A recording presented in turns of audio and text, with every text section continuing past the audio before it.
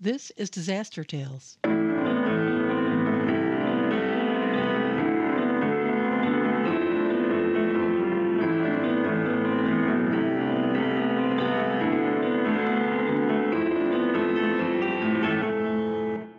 Hi, I'm Kate Fairweather, and today on Disaster Tales, we're interviewing Diane Burden Cox, a psychologist, CEO of Disaster Scope Incorporated, an emergency management consulting firm, and the author of Resilient Americans. We may not have it all together, but together we have it all. Welcome, Diane. How are you today? Thank you. So glad to be here, Kate. Doing well. Good. I was reading your book, and I was, I was reading it, thinking, boy, we were raised. I think you're a year younger than I am. So we were raised in the same atmosphere the entire time, and we have done a lot of things that are the same. Oh, So that's so interesting. And I grew up in Southern California. Where did you grow up? I grew up in upstate New York. Ah, upstate New York. hmm Cow country. My Wow. grandmother had a farm, and we lived out in the country, then we lived in Owego, which is a small town near the Pennsylvania border. Hmm. And I really enjoyed being outside when I was there. So, Well, we worked in upstate New York on one of the hurricanes, I think. We were based in Albany, mhm. and I don't remember the year, but that gave us a little bit of a view of the state for some months. Um, Yep. So when we chatted the other day, and we don't know each other, but when we chatted the other day, you mentioned that you had childhood stories of disaster.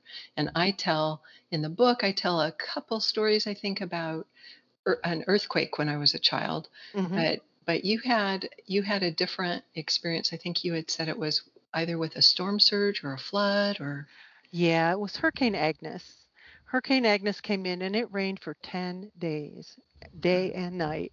And my sister and I, when we got a little break in the weather, we had gone on our bicycles down to a place called Marvin Park, which had a playground. It Mm. was also the fairgrounds, and it was between the Owego Creek and the Susquehanna River, kind of like a wedge. Well, while we were out there, I looked over and I saw about a 6-inch wall of water coming towards us. And so I told my sister we need to get on our bikes and leave. And we did. But as we were leaving, the water just kept getting higher and higher and higher until it was up to my waist and it was up to my sister's chest. Oh my And goodness. we finally got to the driveway that went up above the fairgrounds and got up there. But it was a little bit scary. Oh my goodness. I mean, it sounds life and death almost when you're a child and hmm you start with 6 inches and you think you're good. Um, that kind of water at that deep is a disaster. It definitely is. And the town flooded that year, and everything downriver from it flooded. So it flooded in Sayre, Pennsylvania, which is pretty Wow. close to Owego, but it also Mm. flooded in Harrisburg, Pennsylvania, because the Susquehanna goes through there too. So you became aware of disasters really young, which is something that I've found fascinating. And like you said, was a little bit similar in our stories hmm that we were both aware. And the other thing, was there another experience that you had? It seems to me that there was something that almost summoned you into wanting to do good for others or help others in as you were growing up. Yeah, there was when we lived out in the country, um, we lived right by the state interstate, which was 2-lane road at the time. And my dad ran a service station and worked on cars, and he used them. He'd take the cars and he'd fix them up and then use them in demolition derby on the weekends. So that was fun. But one day, this elderly couple came walking up to our house with their bags, and they they said, and they were had very thick accents. And they said, "We're our car just broke. Is there any? Can you let us use your phone or anything like that?" And my dad said, "Let me go look." So he went and looked, and I don't know what happened to the car, but when he came back, he said, I can't do anything with that car. Oh my goodness. And had left Europe where they lost their children in the concentration camps. Oh, wow. And their name was Ivanovsky. And they were on their way to Binghamton, which had a big um, Eastern European population. Hmm. And it was about 30 miles away, but they had just gotten this far and it was as far as they could go. So my dad turned around and looked at the car he'd been working on for the Derby and he said, just take this. You can have this. And they were just totally shocked. And Mr. Ivanovsky started crying, and Mrs. Ivanovsky got down on her hands and knees and kissed my mother's feet. Oh my goodness. And my Wow. sister and I were just standing there going, "Wow." Right. And that really gave us a sense of why you should do good for people. Hmm. My dad was a really good example of that. Hmm. He was, and that incident really stuck with both of us. And it illustrates so much a point that I was trying to make in the book. Oh, and I wanted to circle back onto your introduction. I appreciate it. And I'm not a licensed psychologist. So I have a background in mental health, and I've Okay. worked with the Mental Health Association, but I didn't want to have any credentials that I don't deserve. So, I actually meant to ask you that before I did that intro, but yeah, slipped my mind. So yeah. yeah, well, we gave you a little promotion for just for an hour, Thank you. Thanks. You're It welcome. feels good. Have a few more letters there. But the thing that strikes me that I think is so pertinent to disaster work in particular, but to society in general, is exactly what you just did by telling us that story. Is what are the stories that shaped us as children, and how are we beginning to frame the world and understand what kind of place the world was. And to see as a child someone be so grateful that they even do something that's outside of our culture. I mean, that's not American culture to get down and kiss someone's feet, but that Nope. shows such a overflow of gratitude that and I can only imagine that both your sister and you, just your hearts leap. It just it's energizing and catalyzing, I think, to the an experience especially like that. And I tend to believe that most people have different kinds of childhood stories that persuade them of some truth. And you're, at least this one truth is, I need to help people. And Mhm. it's led you into emergency management. Yep. The long way, but I got here. Yeah, you've said that, and I'd be interested to know what the long way was, because all of us who show up, I mean, really, right now, what we're doing is what we do when we're on site at a disaster, is we get to know the people that are ending up being boots on the ground and trying to help the community recover. And you and I think, are both relational people, and so Mhm. when we get there, I think we tend to say, okay, who's here? What resources do we have, both um, as a system and within our organizations, but also what kinds of people are around me, and who are we, and what can we resource together from just who we are. And I hear that so much in your story, especially kind of your self-deprecating that you had done the other day when we were talking. It's like, yeah, it took me a while. It took me a while to get here. And yet you were working, you've said, for decades in emergency management. Mhm. Yeah, well, I used to I was kind of the kid who handled emergencies a lot Hmm. of times in my family. I was the oldest out of 6. My sister Barb, who's also my co-host on here a lot, she also did that. She did a lot of the tending the children work. Mm. And but I know that my brother, when he was a baby, he fell out of his crib and cut his side of his cheek open. And I was in 4th grade, and my mother came and got me out of school so that I Oh could my go with goodness. her to the hospital with him because she was freaking out. Oh my goodness. And so I was sitting there with the baby in the front seat. That was before seat belts and car seats. And my mother was driving and upset and going off the side of the road. And I was like, you worry, you drive and I'll worry. And then when you're done driving, you can worry.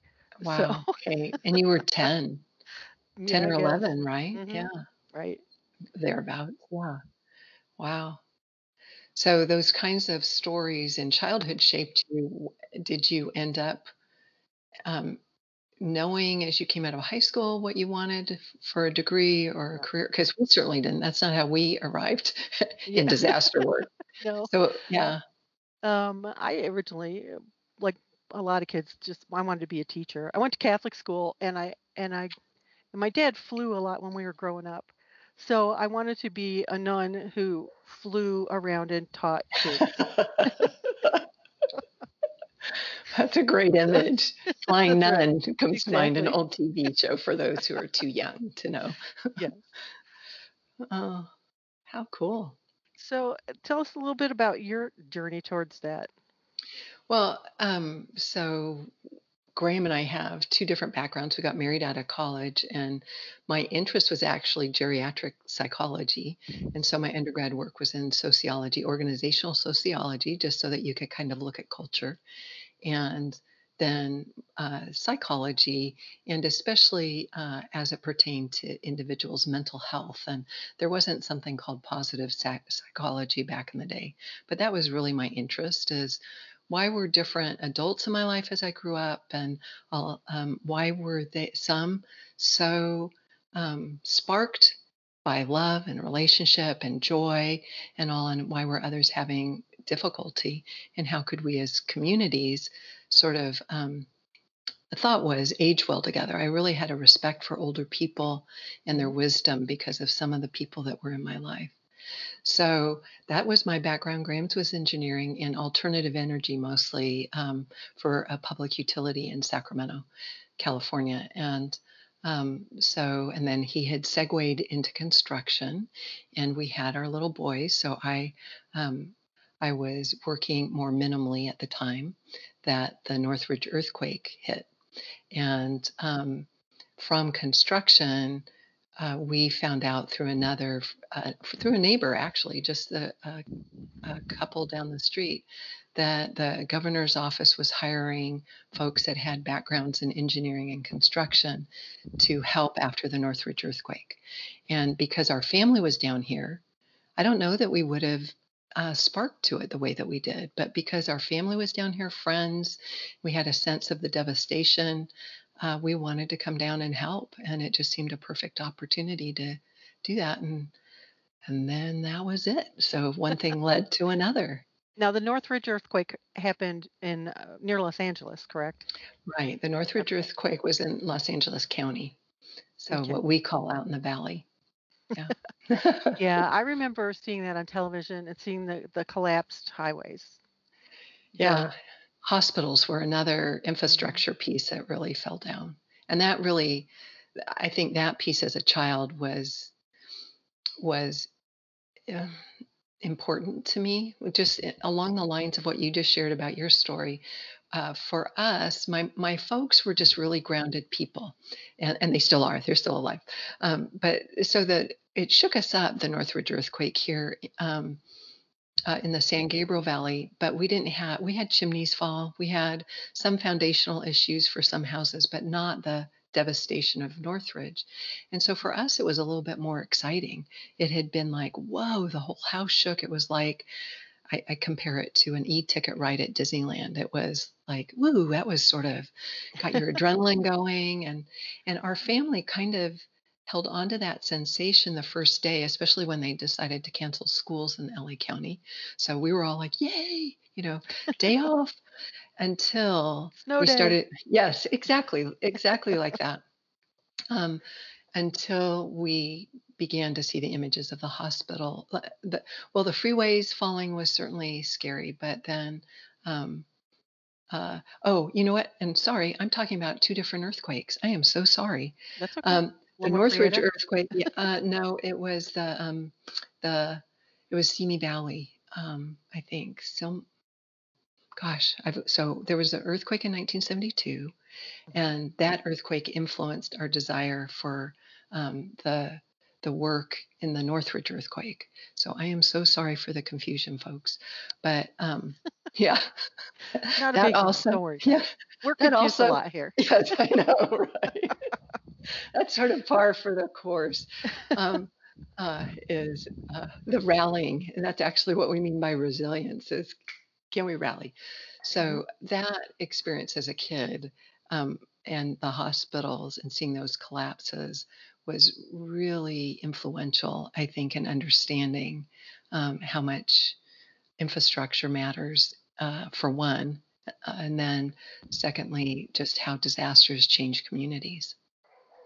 So, Yeah, that's it's interesting. I think one of the things that you talked about in your book, or we talked about personally, um, is that a lot of times different parts of the community suffer.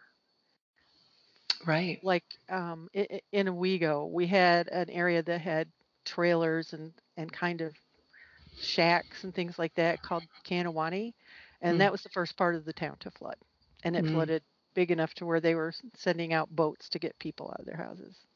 yeah. I think, yeah, that's one of the general topics I cover in the book. And we did talk about it of just how, because we've both seen it, of how often disasters most often devastate the most vulnerable parts of a community. And sometimes then uh, that has ripple effects, and usually it has ripple effects into the larger community.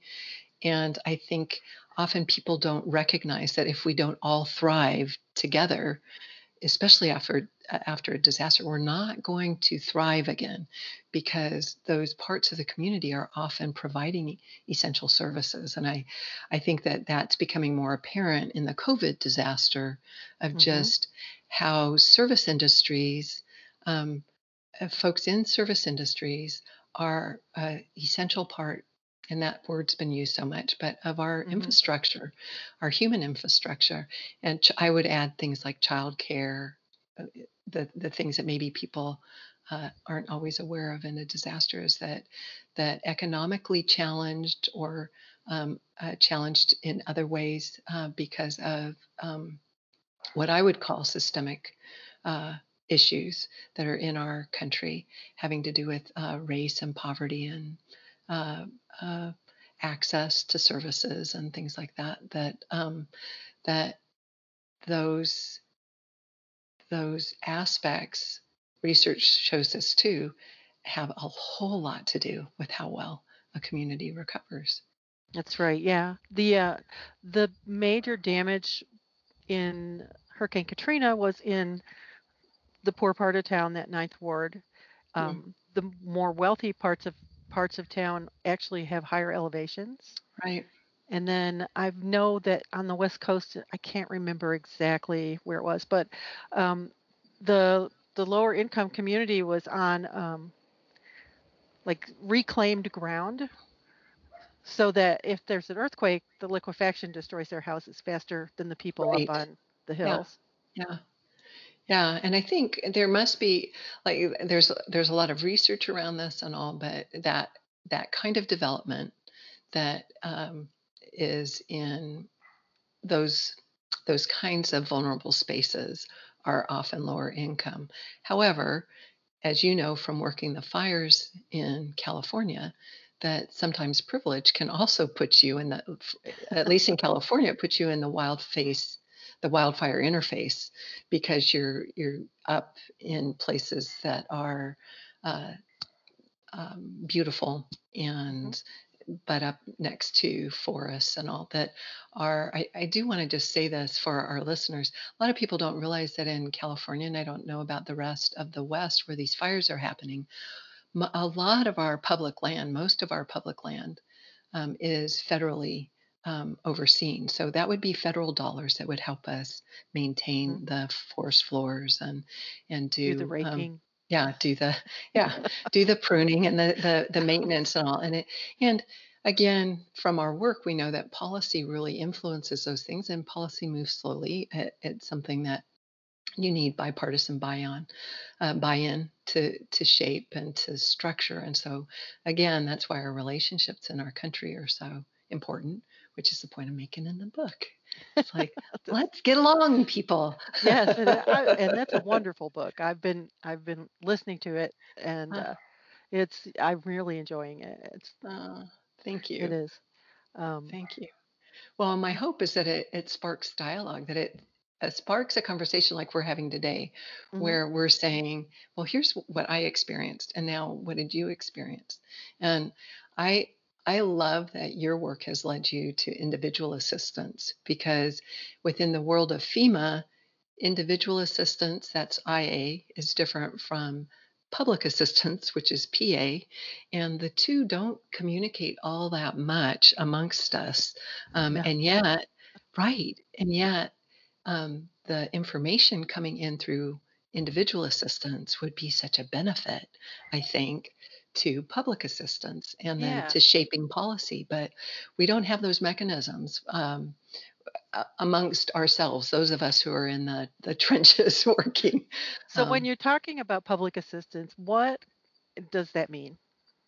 so when we're talking about public assistance, it's a program, the PA program. It's influenced by the Stafford Act, which was uh, an act back. 1974 as amended. Thank you. You're welcome. And that's what Kate and I have discovered in talking is Kate has an education in emergency management, whereas Graham and I don't. And so Kate has, as we were talking the other day, just to set this time up, I was going, wow, I wish I had an emergency management degree because of how much more Kate knows than me. So, but I wouldn't say I know more, maybe different. different. Thank you. Well, and that's just the thing is like, I mean, that just to segue again before I answer the fully answer the PA question, I think all the people in a community who have been through disaster know a lot, and everybody's a stakeholder, and everybody is educated in the way of disaster.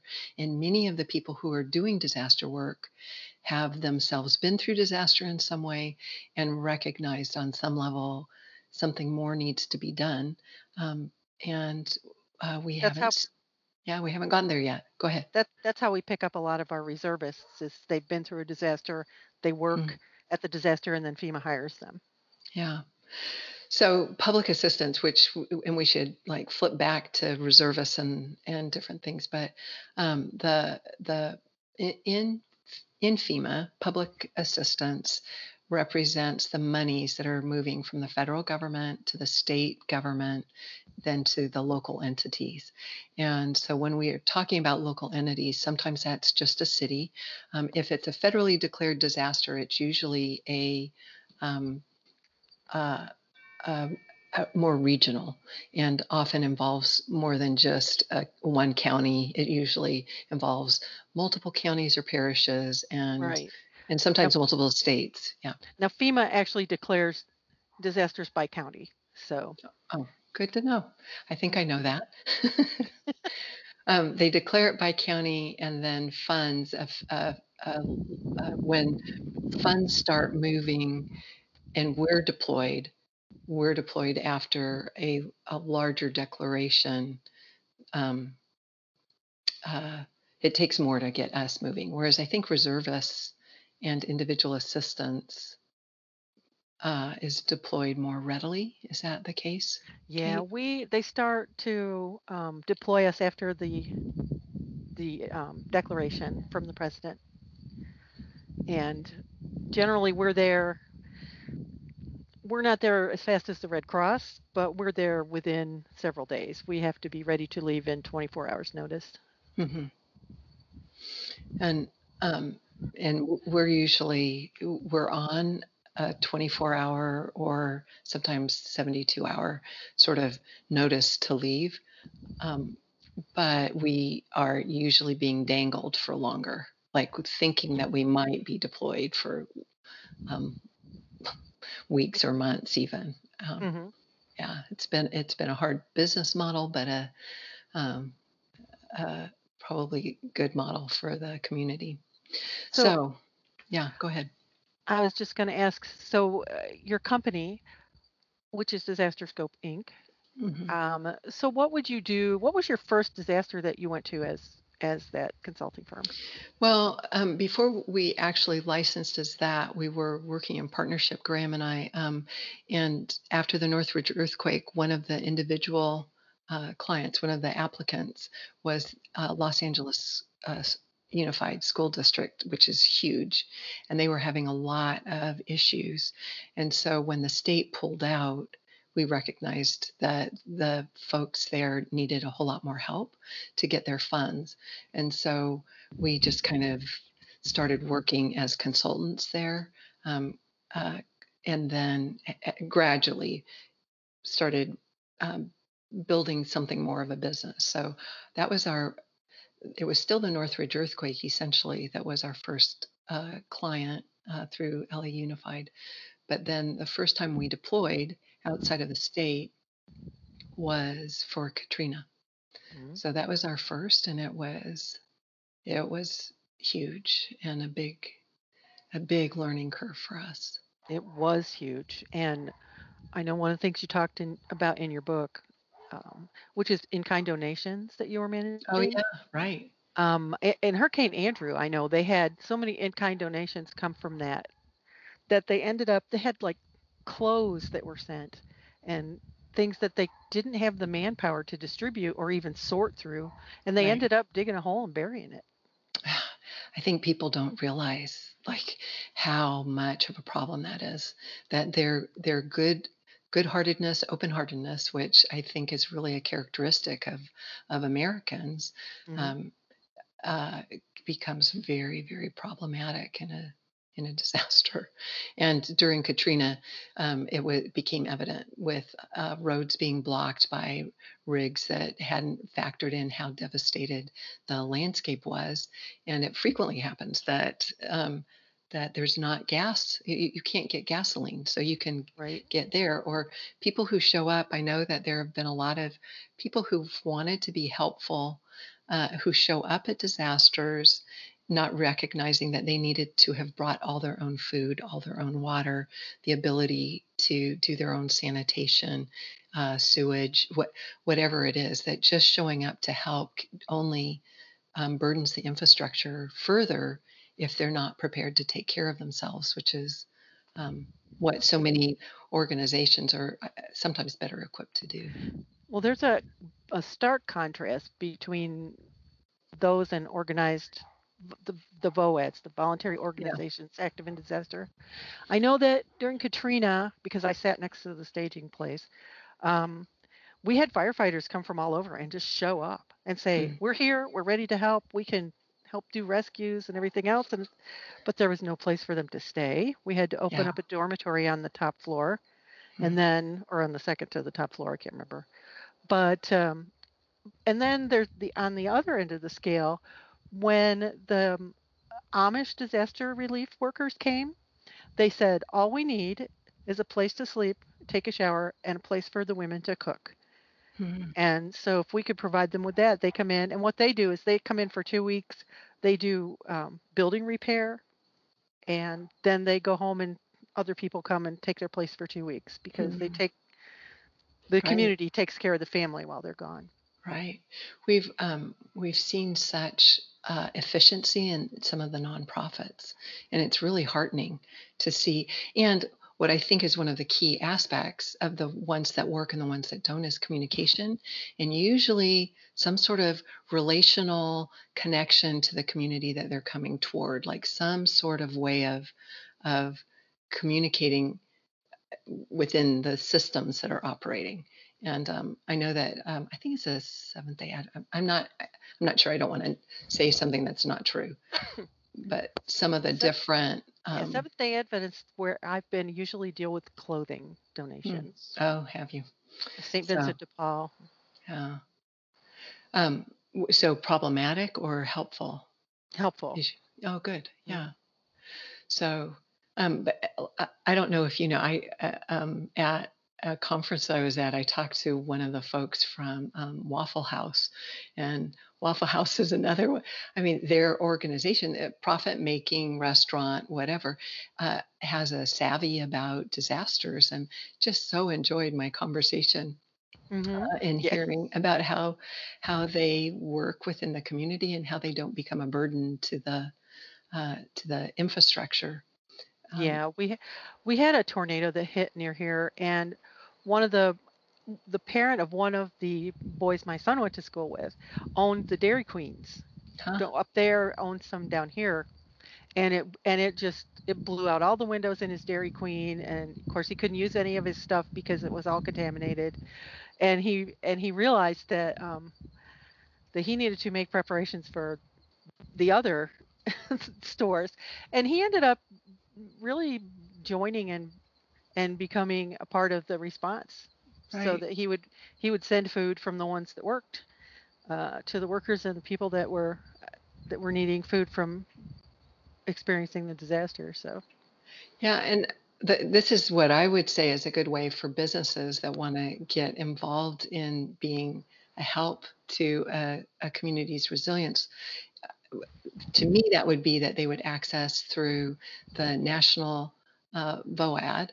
hmm So volunteers, uh, voluntary organizations active in disaster, and then generally speaking, there's a local VOAD as well. And but then there's all kinds of other ways. Maybe you know some.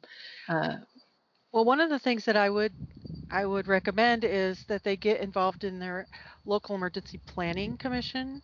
hmm, The right, LEPCs are usually, at least by county, sometimes by municipality, and joining that committee um, would give them an opportunity to decide what they could and would not be able to do in a disaster and work towards making the immediate response and then recovery easier on everybody. right. Yeah, no, that's a great recommendation. To circle back to what public assistance does, because I want to also kind of make that clear to folks, because I think the general public doesn't understand what FEMA does, and so public assistance, what we do, happens 2 or 3. We get there a month. I mean, it could be a week after, but a month to 2 months after, and then we begin to assess damage. Damage is already being assessed before we get there, but then we understand policy and how it applies. So we're applying the laws, regulations, and policies to funding and trying to understand all of that. And the communities are still very much devastated when we get there, and that continues. Again, I don't think people realize, but the recovery process that we're a part of goes on for years. And in Northridge, there were things that were still going on in very active states at the 10-year mark, at the 14-year mark, and all. Where there's still a whole lot of paperwork being done and rebuilding and all. And so that is very distinctive public assistance, moving those funds from through our government systems and into some private nonprofits that qualify from your work, which is individual assistance, which Mhm. I think you segued, you said from working at the Red Cross to then working for FEMA in individual assistance. And could Yeah, you just kind of clarify that? Because sure. it's useful to me too. It's a whole other part of the work. Well, yeah, I had been working in Red Cross, and I think I told you our emergency manager at the time, because I was also volunteering with the community to do exercises and response and things like that. And he said, "Well, if you like this so much, why don't you get a degree in it?" And I said, "There's a degree in it." So I ended up and went back to school and then moved my kids down to Denton to the University of North Texas for a year and got a degree in emergency management. Yay! Yeah. So now I Wow. do casework, but but basically the individual assistance is when FEMA comes in and attempts at FEMA. One of the big things that FEMA is a coordinator under the Right. National Response Plan. I think there's like 17 different government agencies that can respond to a disaster, like the um, Corps of Engineers and Mhm. HUD and Mhm. you know food agencies. My mind just went blank. I know mine But too, but yes, like the and we interface small business. hmm Like that's there's a Small lot. Business Administration. Yeah, there's a lot of different. coordination happening between all Mhm. the different agencies. Yeah. Yeah. So when we go out and do individual assistance, what happens is people who have been affected by the disaster come in and apply for FEMA assistance. And FEMA can, depending on the disaster declaration and what they decide to cover, they can cover anything from rental assistance to home repair and disaster unemployment assistance, medical equipment replacement. I mean, there's just depending on the disaster, because the state often decides what some of the things are that they'll pay for. Um, so we help them basically apply the paperwork, uh, document everything that we need to have documented, and try to get them the assistance that, as quickly as possible.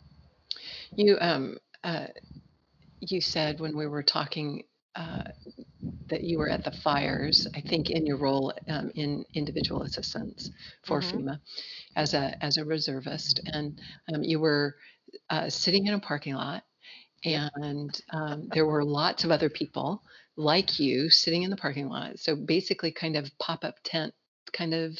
Is that what we Right. should picture? Is Yeah. FEMA actually has RVs that are fitted out to be disaster coordination sites, mobile sites. So they have like the satellite connections and they have computer setups and things like that, generator. So yeah, we were at the parking lot in Walmart in Chico, and the people from Paradise and from Magalia that had been in the campfire were coming to us and signing up. And most of the time after a disaster, people come in and they say, "They told me to apply for FEMA. What do you do?" You right, know, they right. really don't know. And so that's what we do basically is we help them, and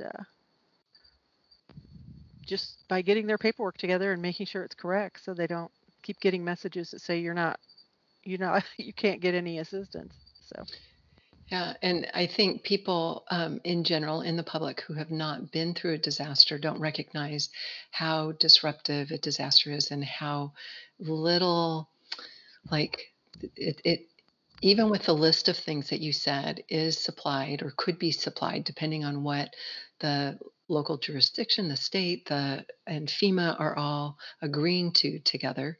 Um, Even with that and the other agencies that might or might not be showing up, uh, there most people don't get the help that feels satisfying to them.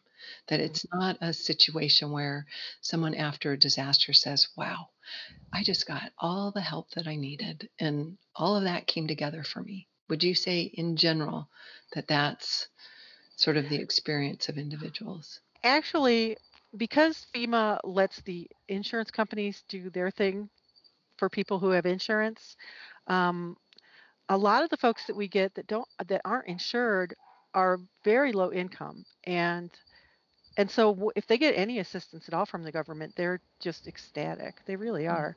mm, And I know you were talking about in your book about a chicken coop that someone was living in, and we had a woman mm. who was living with her two young children. She was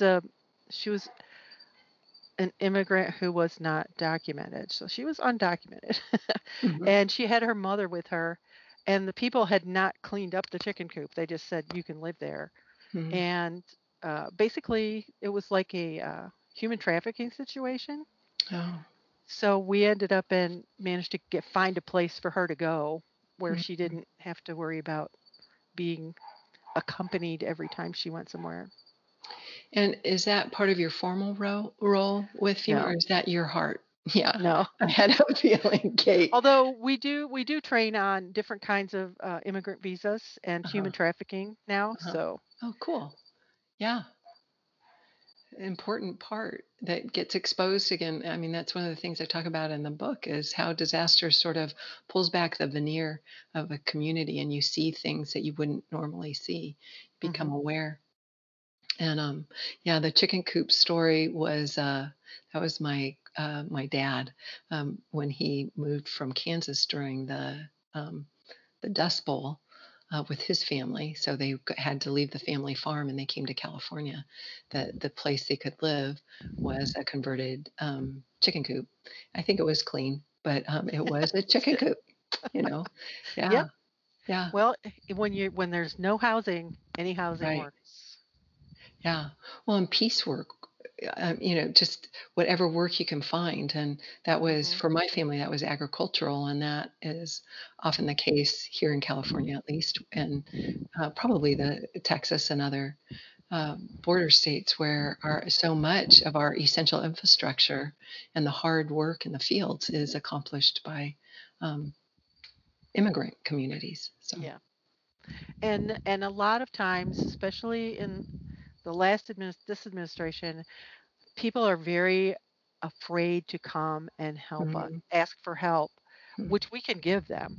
Legally, in individual assistance, if they have a minor in the house that's a citizen of the United States, mhm, then we can assist the household.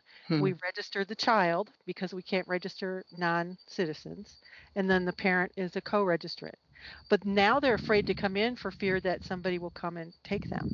mhm. So the last time I was in California at the campfire, we had a lot of immigrants come in that were like, "I don't think I can help you." And unfortunately, because FEMA used to be able to say, "Well, we don't talk to INS.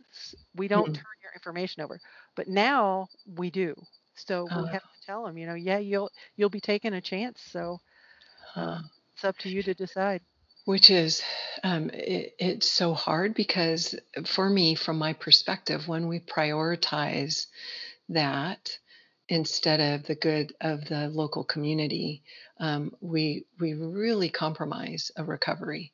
So that's been our lessons learned over the years, and it's if you haven't had all the different experiences, it's hard to make a case. But I really believe that we need holistic recovery at the community Right. level, and that is for everyone who's present. And I also believe that compassion wins the day. That that being those kinds of people during a disaster, those kinds of Americans during a disaster, actually builds up and strengthens our That's resilience right. overall. And that's the thing that really irritates me about this situation with immigrants is Mhm, because the parents are afraid that they'll be deported. There's an American citizen who's not getting federal assistance they're mhm, entitled to, even if he's 4 years old, mhm. that the Yeah, parents, that the family could survive on. And I think that's tragic myself. yeah, yeah. Vulnerability matters to all of us. So there's again, just a very holistic view you get when you are part of trying to help a community put itself back together. Hmm. And I've seen that time and again. So, uh, so back to the parking lot, um, just for the imagery of it Okay. all, is yeah, just the like more stories from the Oh, edge. well, one of the things that I was working with a lady named Liz, who has done some of Liz Root, she's done some of our podcasts about immediate emergency housing. Because what happened at the campfire was the entire community was burned. Paradise was completely burned. Most of Magalia was burned. And people of different income levels were all having to try to find housing. And a lot of people were actually living in the Walmart parking lot for a month. And this happened in October. It was cold when we got there, I know. And so FEMA has an assistance program where they bring in mobile homes for temporary shelter, Yeah, but that doesn't come in for at least a month after the disaster right. happens. Yeah. And so what we've been talking about, Liz and I, is trying to find some way for the people that are in the Walmart parking lot for a month, sleeping on the ground or in tents or in their cars, to have a way to get into some kind of safe and secure housing, so that in before that month passes, Hmm. like hopefully, like within a week would be really really good. And we did interview the CEO of a company called Boxable, Mm, and we'll be having that. That'll be our next podcast, and then you'll be there after that. cool. But they have a Oh, system that you can load two houses on a trailer, drive it in. You have a little crane that takes it off, that comes that they provide for you, and then Hmm. you kind of unfold it into a two 400 square foot home, and it comes Hmm. with a kitchen and a bathroom and refrigerator, microwave, stove, everything, Wow. and sleeping. And it's flexible enough to where you can use it for offices or dormitories or whatever it is that you need. But especially with COVID, but even before COVID, when the Red Cross or whoever's doing mass care sets up a mass shelter, it's literally a mass shelter. There's all the Right. beds are in one room, Right. and all the people are sleeping on these cots, and people who have anxiety issues or who have PTSD or have other mental health issues Mm. or they have physical health issues. Right. People with children, I know if I Right. took had Women. Yeah. taken my small children into a shelter like that, I would not have been able to sleep because I can't watch them while I'm asleep Right. and make sure that nobody's going to Yeah. bother them. Yeah. And so, yeah, that's that mass Yeah. shelter thing, and Especially for women illnesses. and children, is That's just a right. very hazardous sort of. It really is. And then Yeah. on top of that, if there's a cold or a virus or something running through the community, it it burns through a shelter Yeah. like that. Yeah. So yeah, there's Right. And then, I mean, and then this is one of the reasons that I talk about, we need to see the sphere around each issue, that when we only have two sides, when we think that there's only two sides to an issue, like should we do individual transitional housing or should we do mass shelter? Like um, we don't end up at all with all the wisdom that we need to make those kinds of decisions because Mhm. um, there are a lot of factors. And once you set up transitional shelter, then you're going to have real estate issues like, okay, if we do that on the Walmart parking lot, then what? And, those are things that public assistance often is kind of looking at down the road is like, okay, now how are these laws funding people's rights, owners' rights versus, how are all of these things coming together around this one issue and what do we do next? Um, but it would be so great to have a vision that is larger and more encompassing to start with. And I would say informed by compassion, because I really think that without compassion, there isn't the kind of wisdom we need. I think if we don't prioritize human values, Mhm. like Kate and I would say, our hearts, like what we think That's is right. important as people, um, Mhm. that that other things do get in the way of that. Power brokering, greed, like Mhm. different things can come Turf. in. Yeah, Yes. yeah, yeah, yeah, Um well, and in a government structure there's not room for compassion. There's rules and right. regulations And we need and those. yeah. But I know that at that same fire, we had a woman who had MS who came in. Um, she had been sleeping in her car and behind the Kmart or some eh, in Chico or I'm sorry, I don't remember where it was. But anyway, she'd been You've sleeping been in at her a lot of car. disasters. Yes. A- And because her car burned, she came in and tried to get assistance because she'd lost her housing. Mhm, But we didn't have any regulations or rules under which we could assist her with mhm, anything because the car wasn't drivable. Well, to do assistance for a car, it needs to be registered, licensed, and insured. And mhm, because her car wasn't moving, it was mhm. none of those things. Yeah, And so we couldn't assist her at all with that. yeah. Yeah, policy, all of that stuff doesn't adapt quickly, and the very nature of disaster is always new conditions. Mhm. Always like the car. I mean, that might happen in many disasters. People who have lived in their cars now losing them because of storm surge or, in this case, a fire, whatever. Mhm. But um, the the the system doesn't adapt to be compassionate. And even if our policies are informed by compassion, we just need to continue to dialogue and work around these issues. One of Mhm. the things I loved about what you said about your parking lot, when you mentioned that you were Oh yeah, I've been to California a bunch for different fires. And the visual of the parking lot that I thought was so great was that you said you went around, you like to be one-stop shopping. Not that not that FEMA necessarily thinks of itself that way as a unit, but or maybe they do. I don't know in IA, but Mm. yeah. But I really think it depends how we inhabit the jobs we've been given. And in your case, the way that you inhabit the job that and doing it with integrity and fortitude and, all the things that meet the requirements of the description that you're supposed to be fulfilling, you've also layered in there going around and talking to um, other entities, finding out who showed up at this disaster, what are they offering, who could I refer people to, and that kind of holistic, again, um, compassionate work.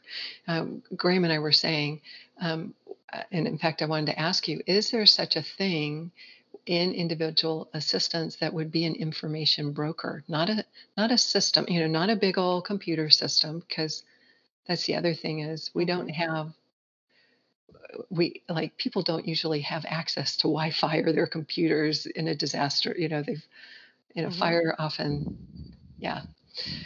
In any Well, disaster, that's often a difficulty. a lot of the times, because what we generally do in the field, because that's where I prefer to work, is in the field, Yeah. working with people who actually have the issues. Um, we kind of have a background network, I think. There's agencies that are usually at every Right. disaster, Right. and when they Yeah. set up our usually they set up a place where it is a one-stop shop. People can come in Mhm. and talk to Right. us and talk Uh-huh. to SBA and Red Cross and whoever else is Right. there. And but but we try to get together and figure out who's doing what, and then we talk to the local leaders and ask what the community has available, because a lot of times they'll be, if they're not on site, we don't know what they're doing. Right. And so I know that in a lot of places they try to give us a list and contact information, and in some places we just have to find out for ourselves. Yeah. Yeah. Yeah, and I've seen that at different in Louisiana, the FEMA individual assistance was still all set up at I think big warehouse studio space. Hmm. I don't know in Baton Rouge. Were you? I don't know if you were there, because I know Yeah, there's I was in different Baton Rouge. locations. Yeah, Hmm. and so and then again back to public assistance. We're not even on site together, and I think sometimes people imagine that a disaster response is a lot more coordinated within house than it is. Hmm. Well, we And have our own yeah, public assistance part of FEMA, representative. Yeah, and yeah, so we do have them there usually on yeah. site, same site. Yeah, but at the joint field office where we are, um, there and we also have IA people, but they're not necessarily individual assistance folks, but they're not Hmm. necessarily all plugged in all the way through. Right, Like a zipper where it's like every single piece is coordinated and right. stacked together.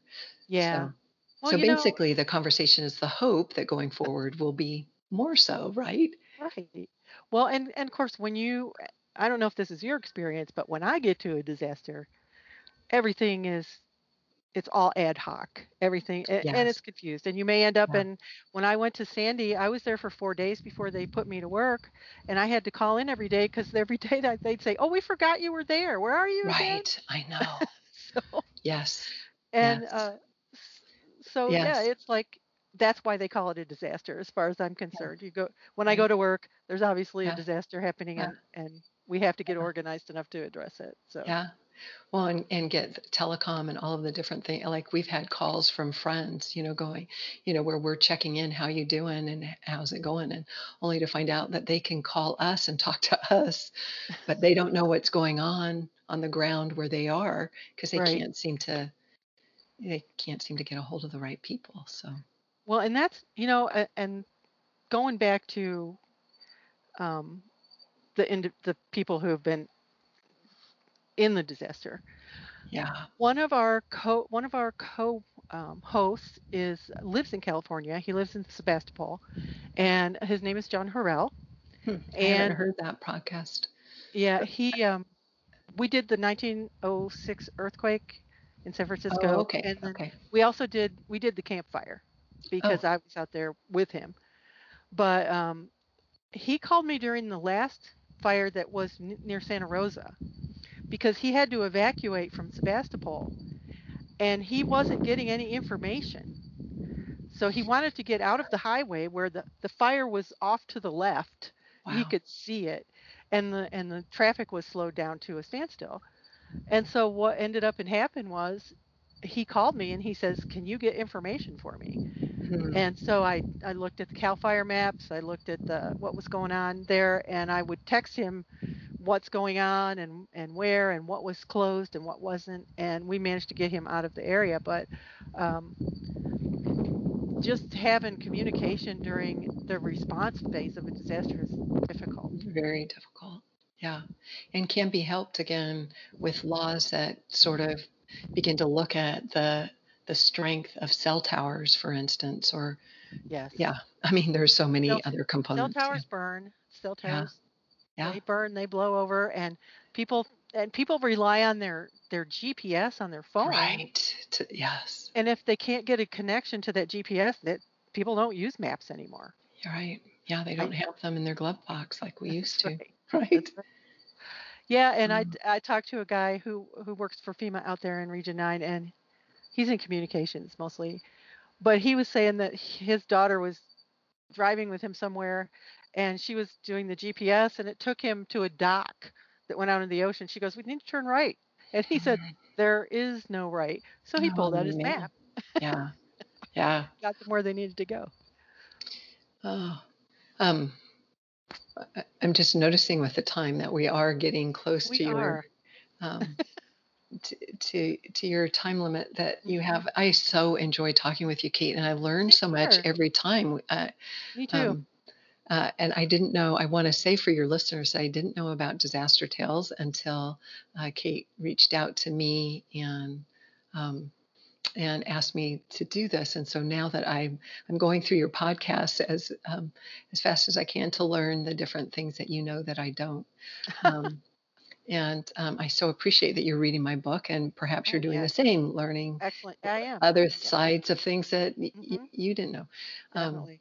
yeah, and I would really encourage anyone interested in disaster, young people interested in disaster, to consider an education that would put you kind of in Kate's camp of understanding the history of disaster and how, like, just the way you could pull out the date for the Stafford Act, 1974, did you say? Like, so, As amended. Yes. yes, as amended.